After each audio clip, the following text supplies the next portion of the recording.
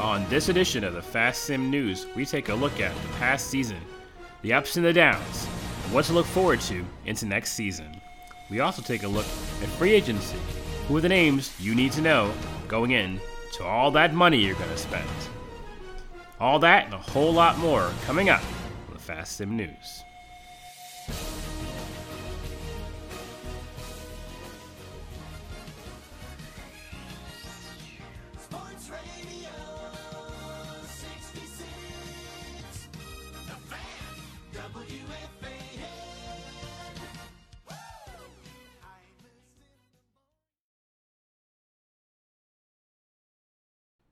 Greetings, it's the Commish, episode 12 of the podcast. I never knew we'd be able to do it for this long, and here we are. So, where do we even begin? Well, first off, let's talk about that epic final between Pori and Sakamo. I tell you, I love some parody, but you know what I also love? Epic battles. And man, so far we've had two back-to-back champs to start the league. Who knows what next season will offer us?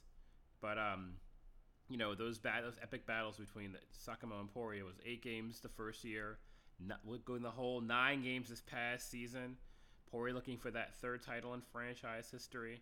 Fun fact that 2 of our 4 championships have gone 9 games to the full distance.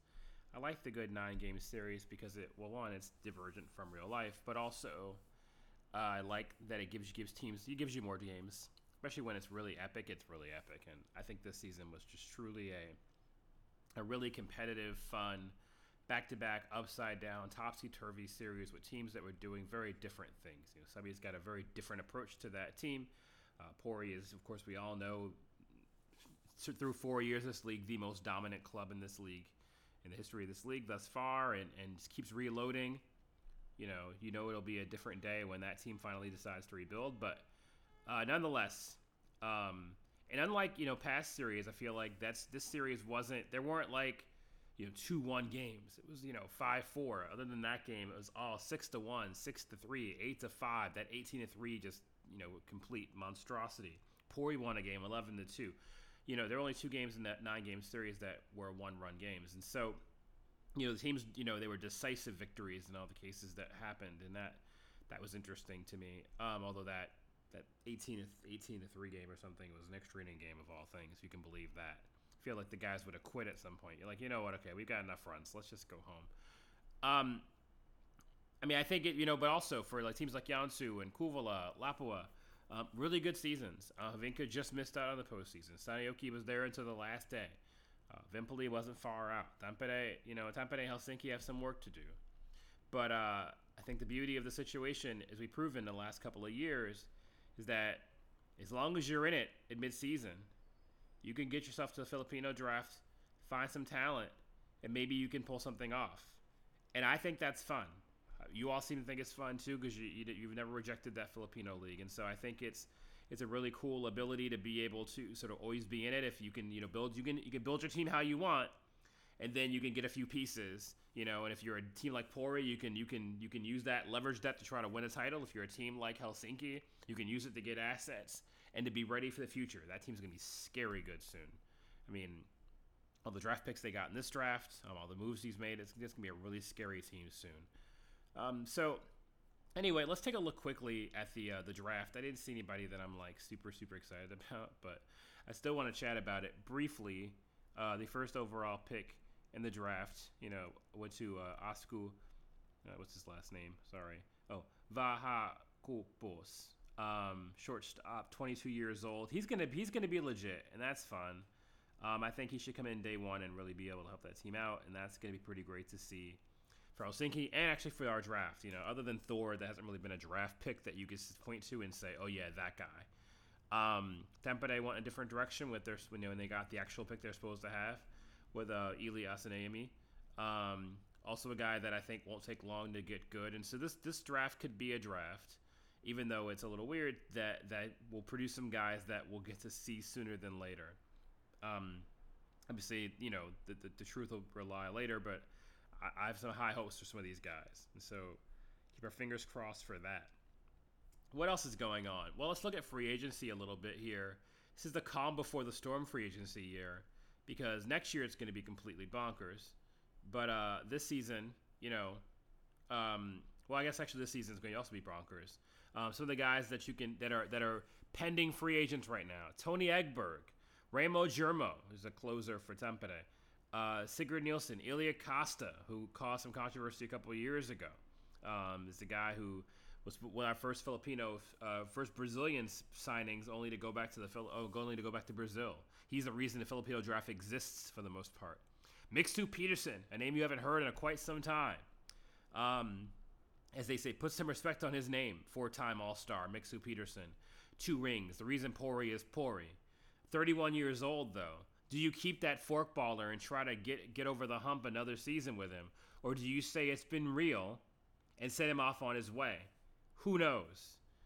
From there, it's a bunch of other guys, But I think those are some of the names I just named there are going to be guys that I think will be interesting to see what teams decide to go after who. I think Eggberg is the guy, if he's a free agent, might be the most appealing, although only a 2-WAR guy. But I think that has more to do with how Subby uses him than anything else. But interesting to see. Germo can come in day one. He's a former closer of the year and a 4-time All-Star as well. Another guy that I think could help one of these good teams get over the hump.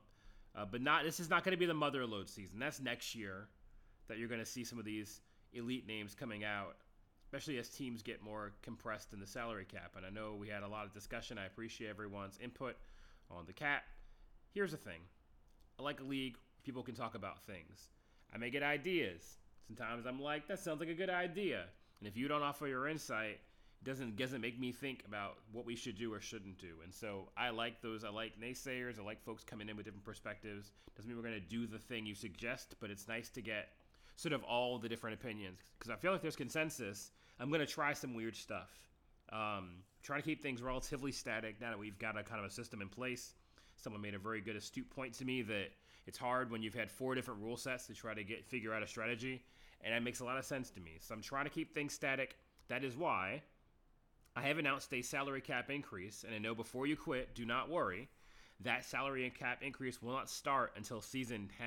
We are currently in season 5. So another 5 seasons from now, 5, 6, 7, 8, 9, that's 5 seasons. And then season 10, so the 6th season after that, the cap will double from where it is now. Until then, we'll just have to suck it up, which will mean that your offers will get different. You'll get more creative. Some of the guys that are on bad contracts will get maybe better contracts. Who knows what's going to happen? But the hope here is that, well, it gives you something to look forward to. You can start planning in advance. If you're tanking like crazy now, I guess you got a couple more years to figure that out. Maybe you don't. Some teams are well positioned for that. But I think the beauty of that is it'll give us a situation where salary-wise, cap-wise, that the teams can start to design sort of their long-term strategies around a ecosystem that shouldn't change. If you've played with me in the old days, you'll know that my leagues didn't change their salary caps. We had other loopholes that I created, but the cap stayed the same. The cap in full was the same the entire time. The cap in slop was the same the entire time, from $60 million to $75 million in the other league. Cap never changed. So the only reason the cap in this league was even bandied about was because it was an oversight on my part for setting things up. I didn't know we'd have this many people. I thought we'd have a couple of us, and I thought it'd be mostly just sort of autopilot for a few seasons. It didn't occur to me that we'd fill our league up week 1 rather. Even though we've had some turnover, this league hasn't stayed empty.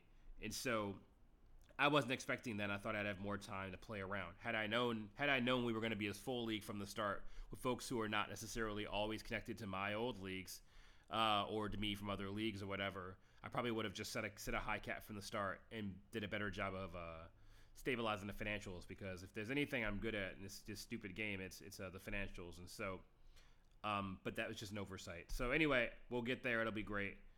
So anyway, that's done. Now you know that. What else are we going to talk about today?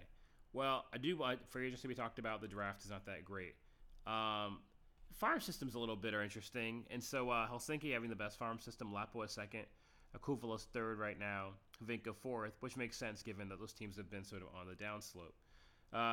Who are going to be the first guys from this prospect heap to be, successful contributors to the league?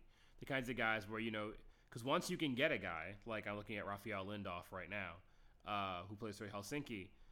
When a guy like that can come in and start hitting the ball, it's going to change the game because now all of a sudden you'll be able to go to the draft, get a guy, know he's going to emerge eventually. PG Carlson is a closer for Lapua, and the reason he's on that team is because I drafted him when I did the draft for them that season.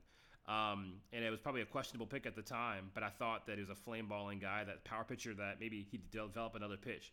Well, he never did, but he's still going to be really good. He's only 20 years old. He was 16 when I drafted him, I think, or something stupid like that. Pertu Ruska, named after the real life Pertu Ruska, but probably not as good as the real Pertu Ruska in real life, who's like Mike Trout but can pitch. But our Pertu Ruska is going to be really good. He's going to be a really good player. He's tearing up rookie ball pitching after having a hell of a year in high school, 18 years old. And so really be fascinated to see what he can do for Lapua in a couple years. I was trying to remember what I wanted to talk about. And I was like, there's something else I wanted to cover. What was it? I remember now. It's the defector list for next season's Filipino draft lottery, or just Filipino draft in general. So we got 7 guys again who are defectors from the Brazilian League who will be playing in the Philippines this season and who will be immediately eligible for the Filipino draft. Not all of them are 23 or over. That's the fun of this, so I can do what I want. Andy Cane is a starting pitcher who I think may be the best of the bunch in terms of ready to go to day one. 25-year-old starting pitcher, right-hander, really good control, really good movement, solid stuff. The kind of guy I think the teams are going to want to get their hands on. Also mentioning that if you didn't already notice, this Filipino draft salaries went down. Lottery picks are now just $2 million. First round picks went down from 2 to 1. Second round picks are now $500,000, and third round picks, and if we ever go any lower, but third round picks will be a league minimum. And so now that becomes a valuable tool for folks to be able to acquire in theory or to load up on because. Or you get lucky, maybe you get a guy down there who can help you out for cost. I think that's fun. That was the purpose of the draft in the first place. And I think it'll help some teams out, but also keep things interesting, which is really what that draft has done for us. It's made things really interesting. I love seeing the picks moving around. You all have been very busy lately. Cameron Van Emserfoot is a player from Curacao. Shout out to our Dutch member. This is totally fan service. 3 pitches, definitely far away, only 18 years old. This guy is basically a draft pick who just happens to be, he was down in Brazil and he just happens to be like, screw it, I'm going to Finland. And so the kind of guy, depending on who you are, maybe you're one of those teams late in the first round, second, I don't think he's going to last the second round. But a guy like that hanging around and you think you're like, it's worth a prospect for me to get that kid because he could be useful. Be really cool. Andy Graves, the first American to be eligible for the league. 2 pitches only. Nasty stuff. Solid control. Good movement, or okay movement, rather. Definitely, I don't think he's a starter. I think he's more of a reliever, but the first American to ever end up anywhere near this thing. And so I guess there's some Puerto Ricans in Brazil that will probably be coming around before long, but he's the first USCN to be considered for this. Maybe you want to do that. Jackson Brock is another pitcher, 3-pitch guy, 25 years old. Could help somebody else day one.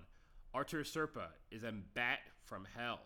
Like, real solid contact guy, will get on base, 26 years old, is not going to strike out. A real bargain at $2 million if you were to get him as a lottery pick, I'd say. Ian Ramirez is a lights-out closer. I don't know that he's going to help a team that's a beginner, but maybe a Pori goes up and tries to get him. Because at the back of your rotation, at the back of your bullpen, a guy like that is just going to gross things out, like in a good way. But I don't know that a rebuilding team needs him. So the beauty of these picks are guys that I think you have to decide what you're going after. Also, the talent in the Filipino League this season probably isn't as good as it's been. Things are starting to dry up out there. I'm not sure we're going to do anything about that. It's just the nature of the situation on some level. Just the talent isn't what it was. And so, because the talent isn't what it was, you're just finding that the guys we're used to seeing aren't really around. And so I'm looking around to see even who might be, other than the Brazilian imports. There are not a lot of native guys. Last guy that's eligible from Brazil is Isaac Fischnaller a guy that I know Rams was super interested in last year and hoped will come out, but he did not.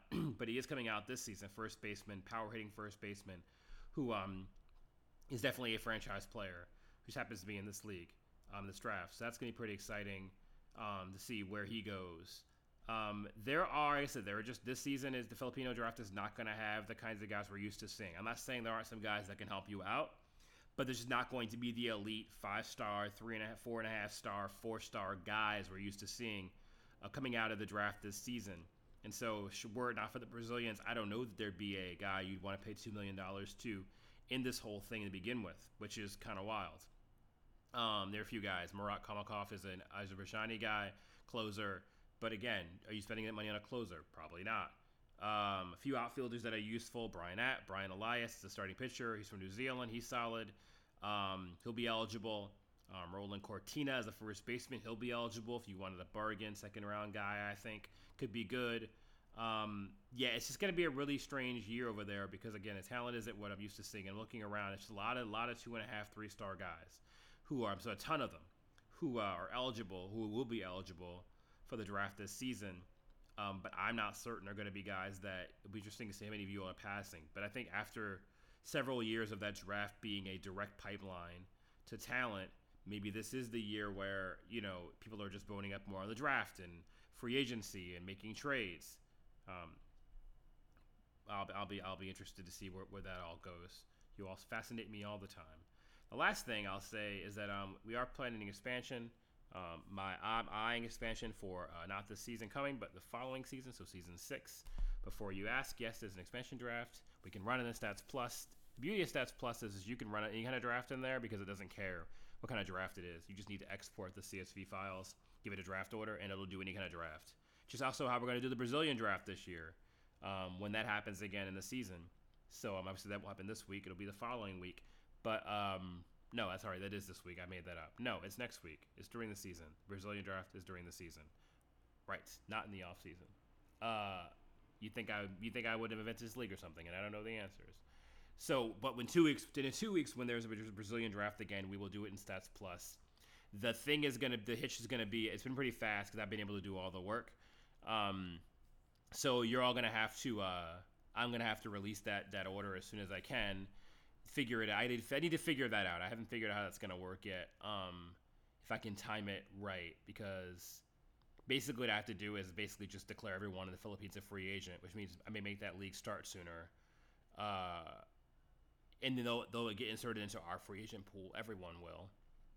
And the trick will just be that you can draft anyone in the pool, but you can't. If it's somebody that's not from the Philippines or one of the Brazilians that's declared, you just forfeit the right to the pick because it's not a free agent draft. It's just a draft for the Filipinos. But that's the easiest way for me to do it, I think, if we're using Stats Plus. But the beauty of that is then you don't have to send me a list. You can just do it yourself. But the trick will be the list will need to be loaded when we do the draft, like when I say it's draft time. So basically at deadline on that Tuesday, that your list will be to be submitted and turned on so that we could just run through it. Or else I'm going to auto you automatically. Or you can be online, I guess, and just do the draft when it's your pick. But I mean, a lot of you tend to be up for that anyway. But I think that's what we're going to do this season. We are going to try it. I just need to figure out how to make it work in the game. But anyway, this went on longer than I intended. This is the Commish. Looking forward to the offseason to see what happens. Looking forward to seeing if Salary Armageddon is as bad as we think it's going to be. Wondering if any adjustments we've made will help make things a little easier. Until then, until next time, Commish.